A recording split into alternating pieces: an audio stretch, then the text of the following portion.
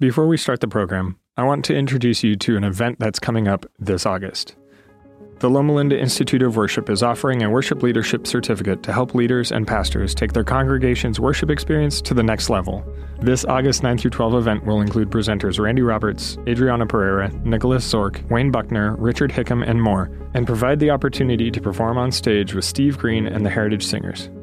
Come sing, pray, write new music, share testimonies and resources, and grow together with like-minded worship leaders from across the world. Go to lliw.net to register. Sons and daughters of the living God, happy Sabbath. My name is Chris and I have the privilege of working with the youth here at Loma Linda University Church. A few years ago, my wife and I were living in Melbourne, Victoria, Australia. And we attended a debate that was being hosted at the Melbourne University.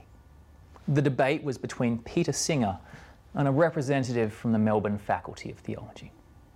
Now, Peter Singer is a famous Australian moral philosopher, and he currently sits as the chair of bioethics at Princeton. He's made many arguments about the welfare of animals, and he has an amazing vegetarian cooking book. He believes in giving radically and generously to the poor. But he does also stand in quite strong opposition to faith. And so an individual there from the Melbourne Faculty of Theology was willing to debate him on matters of faith. We entered the auditorium and the auditorium was packed. And people were there for a fight. They wanted sharp words. They were looking for blood in the water. As the debate began, the two individuals stepped forward. And I apologize, I've actually forgotten and could not find the name of the individual who was representing Christianity that night. I do remember, though, that he was unfairly good looking. He won the genetic lottery. He looked like a movie star. He was 6'5". As he began, though, the tone by which he began, he didn't come for a fight. He actually began by complimenting Peter Singer. And time again, he said things like, listen, I'm grateful for the work of Peter Singer. And I understand the premises that Peter begins with, and if I began where he began, I can see his conclusions. They make sense, they're rational. But then he would say things like, but from my position and where I begin, I reached these conclusions. He was humble, he was kind, he was considerate of Peter's position. When Peter came to the podium to share his half of the argument, you could see that he was thrown. I've seen Peter speak before, and he began by saying, well, this is unusually congenial. He threw a few lines out that were sharp and stinging, but that night they just kind of landed flat. And Peter began to respond in kind and actually gave concessions to the argument that had made just previously. As they went on, the debate was congenial and kind. What was really interesting that night was when it came time for the audience to ask questions of the presenters. The first hand went up and I said, listen, I'd like to ask a question of the individual who's arguing for Christianity. And then the second question went to him as well. And then the third and the fourth and the fifth and the sixth question. By the time the audience had asked 6 questions, when that question was asked, there was a giggle in the audience. The individual who was arguing for Christianity, he was kind. He said, listen, thank you for the questions, but Peter has travelled from London tonight for this. Can we have a question for him? And so a question went to Peter, but then another question came back to him. I'm not exaggerating, 90% of the questions went to the individual who was arguing for Christianity that night. As I was walking away, I was trying to work out why he was so successful. And it wasn't just because he was really good looking. I think he had followed the golden rule of conversion. He had simply converted unto others as you would have them convert unto you. He was successful because he was the sort of person I would want to be converted by if I had a position different to his. He was kind, he was open, he asked questions. He gave someone the gift of conversation instead of a debate. Today we're continuing our series on the gift of gab, giving the gift of life-giving conversations. And today we're talking about gospel conversations. And today I want to do this, and I want to show you an example from the scriptures of Philip and the Ethiopian eunuch, and a conversation, just a conversation that changed history. I'd like to invite you to open up your Bibles to Acts chapter 8.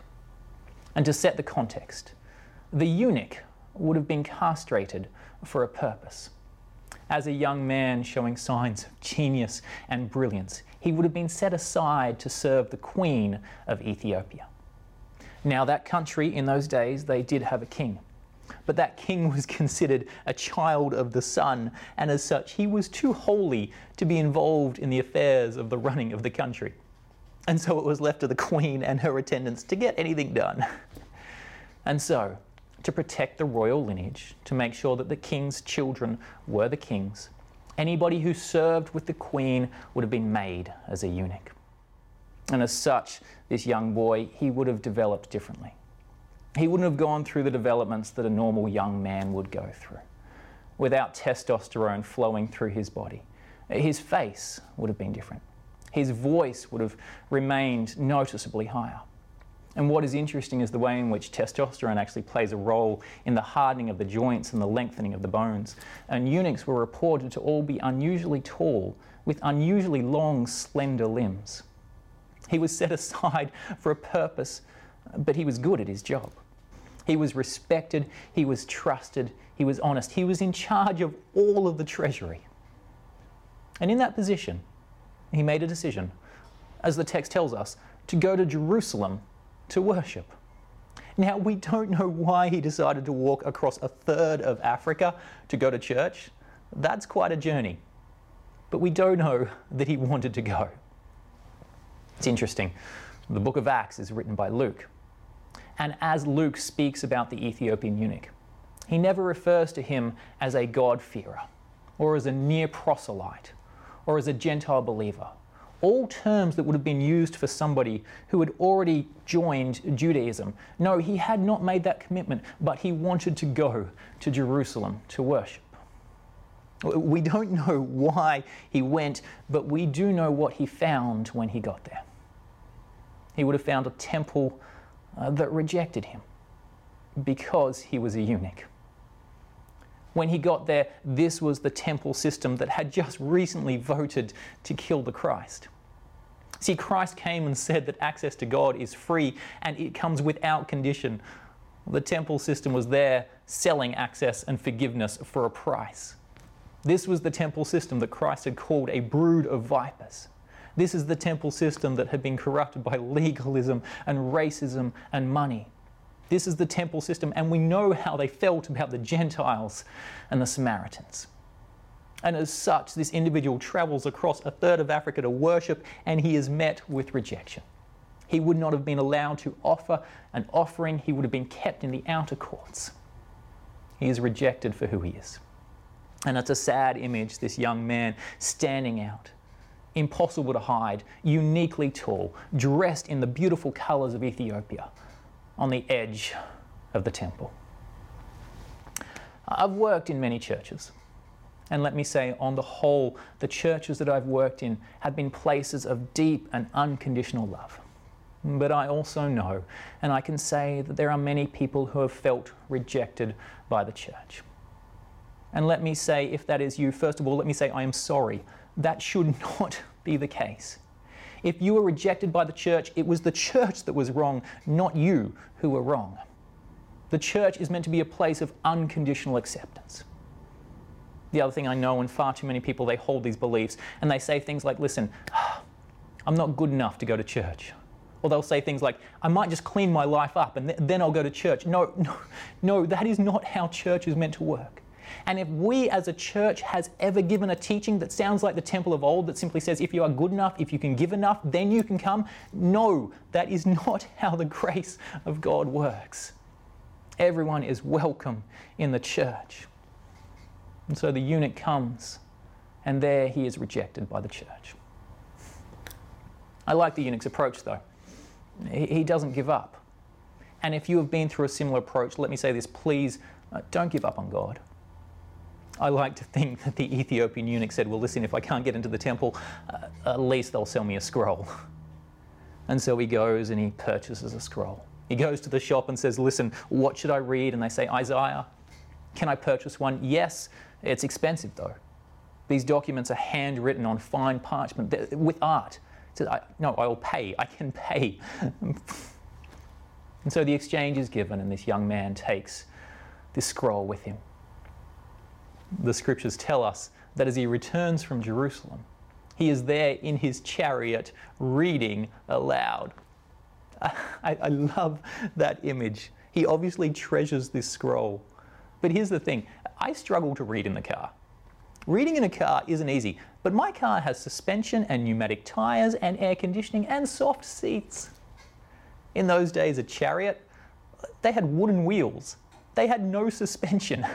He is there in the middle of the desert, bouncing around on Roman cobblestone roads, trying to read the scroll of Isaiah. Not only is he trying to read it, he's reading it out aloud for everyone around him. He was loving what he was finding. You have this beautiful image of somebody who is desperate to know God. As he is approaching Isaiah 53, elsewhere, an angel of the Lord goes to Philip and says, "Philip, it's time to wake up. I have a plan. Philip, go south." And so Philip obeys, and he does. As Philip heads south, he is given another instruction by the Spirit, and it is this: go to that chariot specifically. There would have been a long caravan of chariots. To do a journey of that distance, you needed to do it with people. Now you can imagine Philip's surprise when the Spirit tells him to go join that caravan, a caravan of Ethiopians. "What am I doing here?" "You'll find out," says the Spirit. But you can imagine even more of Philip's surprise when he finds an Ethiopian eunuch in charge of all of the treasury reading from a scroll in Isaiah. If we see someone who does not look like us, if we see someone who does not worship like us, if we see somebody who does not go to our church or share our faith, if we see somebody who does not talk about the same things, if we see somebody who looks like they might share a different moral or ethical system to us, we can never assume that God has not been with them. So many people have a divine history that we know nothing about, and we only do damage if we judge them before we get to know them.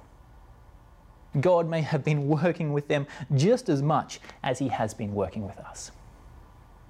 And so Philip approaches, and he approaches with this question, and it's a beautiful Spirit-led question.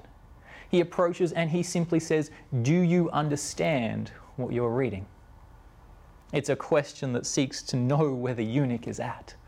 It's a question that seeks to start a conversation and not a debate. I mean, he could have gotten it incredibly wrong. He could have run up and said, "Hey, listen, I hear you're reading the scroll of Isaiah. That's my scroll. I know about God. Let me tell you all about this. I've got a 15-step plan for gaining God's approval. Step 1, don't be a eunuch. Step 2, be more Jewish." No. He goes up and he gives him the gift of conversation. The eunuch is obviously responsive to this question, and so he invites Philip to come up and sit in his chariot with him. It's a beautiful moment. There are these two, now friends, sitting in a chariot. I mean, this story is classically about the conversion of the Ethiopian eunuch, but it's just as much about the conversion of Philip. Because Philip is about to learn that the God of the Jews is far more inclusive than he ever thought. And so the question is asked, do you understand what you're reading? And the Ethiopian eunuch, he responds and says, "How can I unless someone explains it to me?" And again, in that question, there is absolute heartbreak. You can hear what happened. Like, he has just been to Jerusalem. Like, Jerusalem is the center of the place where there are scholars and lawkeepers. Jerusalem was the place where somebody should have been able to explain to him what Isaiah was all about. But clearly no one had. Clearly no one had. That's right, he's a eunuch. It's like somebody going off to Oxford and saying, well, "Listen, I've enrolled in their class in history," and they come back after the first semester. And you say to them, "How's it going?" And they'll say to you, "Well, listen, there's no one there to teach me." You'd be like, "Wait, what?"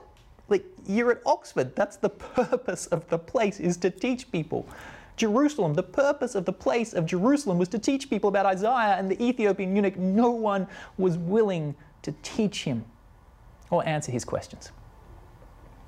When people have questions about faith, we must make space for them. When people come with questions, we must take those questions seriously, and we must respect people's questions. Now, the passage he was reading was this: "He was led like a sheep to the slaughter, and as a lamb before its shearers is silent, so he did not open his mouth. In humiliation, he was deprived of justice. Who can speak of his descendants, for his life was taken from the earth? As they're reading this passage, the Ethiopian eunuch asks a question that shows his genius. Clearly, this text is in the future tense, so it has yet to be fulfilled. And so he says, listen, was the prophet writing about his own future, or was he writing about someone else? I love Philip's response. Beginning with that very passage, he preached to him Jesus. It's such a good line. He preached that Jesus was the one who was silent before Pilate. He said Jesus is the one who did not open his mouth. Jesus was the one who was humiliated on the cross. Jesus was the one whose judgments were taken away. Jesus is the one who had no family. Jesus is the one who was cut off from this earth. Reading on through Isaiah, Jesus is the one who gave his life as an offering for sin. Jesus is the one whose days were prolonged even though he saw death. He saw the light of life after that. He says to the Ethiopian eunuch, this passage that we are reading, 700 years ago it was written, but just recently it has been fulfilled. When having a gospel conversation, like my homiletics professor once said to me, Chris, you don't need to talk about yourself so much. I love the way in which Philip came and preached Jesus. Testimonies are powerful, and there are times to tell your testimony. Paul encourages people to tell their testimony, but I like the example of Philip so much better. He begins with a question. He finds out where the Ethiopian eunuch is at. And then after that, he just preaches to him Jesus. When people speak to you about faith, just find out where they are and then speak to them about Jesus. And then last, at the end, share your testimony at the end. Yes, do it, but don't share your testimony first. Just speak about Jesus.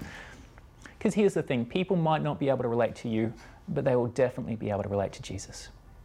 You can imagine what happened in the Ethiopian eunuch's heart when he read that Jesus himself had no family, no descendants to speak of. Now the story, as it's recorded there in Acts, it is fairly brief. But I can imagine the conversation was not. The time span covered by this passage is long. And I am sure that as they preached, they read on. And can you imagine what happened as they turned through the scriptures? And then only 3 chapters later, in Isaiah 56, Philip read to the Ethiopian eunuch this passage. To the eunuchs who keep my Sabbaths, who choose what pleases me and hold fast to my covenant. To them I will give within my temple and its walls a memorial and a name better than sons and daughters. I will give them an everlasting name that will endure forever. And foreigners who bind themselves to the Lord and minister to him. To those that love the name of the Lord and keep his Sabbaths, all who keep my Sabbath without desecrating it and hold fast to my covenant, these I will bring into my holy mountain, and I will give them joy in my house of prayer. Their burnt offerings and sacrifices will be accepted on my altar, for my house will be called a house of prayer for all nations. The Ethiopian eunuch had just been rejected from the temple. It was not a house of prayer for him, for all nations. He was a foreigner, and yet there is this passage that is written. You can imagine the moment where he steps into that chariot and there, joined by Philip, he reads this passage and Philip tells him that the passage on the suffering servant that was written 700 years ago has just been fulfilled in his lifetime. And then imagine that moment when 3 chapters later, he literally reads about himself, quite specifically about himself. By that point, you'd feel like God has a purpose for your life, wouldn't you? So the eunuch says to Philip, look, there's water. What stops me from getting baptized? And Philip essentially says nothing. And so they stop the chariot. The entire caravan comes to a stop and they go down into the water. He is immersed in the water, and when he comes up, I love how the text puts it, the Spirit takes Philip away, simply takes him. So there's this amazing moment where the caravan is stopped. All of the servants of Ethiopia and this man are standing there. They see the 2 of them walk down into the water, and when they come up, they see the Ethiopian just standing there by himself, because Philip has just been taken by the Spirit. Now, I like the language there. Philip found himself in Azotus. Like, it sounds like he almost had to ask where he was. Like he was walking around Azotus saying, "Can somebody please tell me where I am?" And they'll be like, "You're in Azotus. You don't know where you are?" He'd be like, I got here. It's a God thing. The Spirit took Philip out of his bed that morning and took him to the Ethiopian eunuch. If I was Philip, I would at least want to be put back in my bed at the end of that day. But no, the Spirit took Philip and placed him in Azotus. And then Philip just continued to do what he does. He just preached his way home. And then the scriptures tell us that the Ethiopian eunuch, he went on his way rejoicing.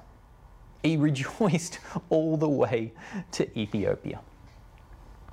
The story in Acts, well, it ends there. But the history created from that event, it doesn't. It's clear that the Ethiopian took the gospel back and he was effective in his witness. Skip ahead to the year 1534. Ethiopia has requested military aid from Portugal. And as they did, they were questioned by representatives of the Catholic Church as to why the Ethiopian Christian Church was observing the Sabbath. You see, there were Christians in Ethiopia that had roots farther back than the Catholic Church and the incidences with Constantine. And there they were faithfully keeping the Sabbath. You might recall that Isaiah 56 speaks a little bit about eunuchs who keep the Sabbath. Or elsewhere again, skip ahead, follow the history through to 1935. There, a well-known Jesuit publication in Madrid published a lengthy article about the church in Ethiopia, in which the author notes, "With all this, they have preserved many of the practices of the primitive church, which we Catholics have abandoned. For example, abstinence from the flesh of strangled animals, immersion in baptism, the rest on the Sabbath, and the celebration of the Lord's Supper. To this day, right now, there are 34 million Christians worshipping in Ethiopia." Acts chapter 1, verse 8, it says this, "You will receive power when the Holy Spirit comes upon you, and you will be my witnesses, first in Jerusalem, and then to all Judea and Samaria, and then to the ends of the earth." Ethiopia in those days was quite literally referred to as the ends of the earth.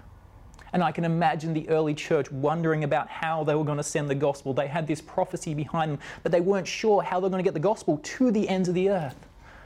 But God wasn't confused. God wasn't unsure. God had a plan in an Ethiopian eunuch that none of them are expecting.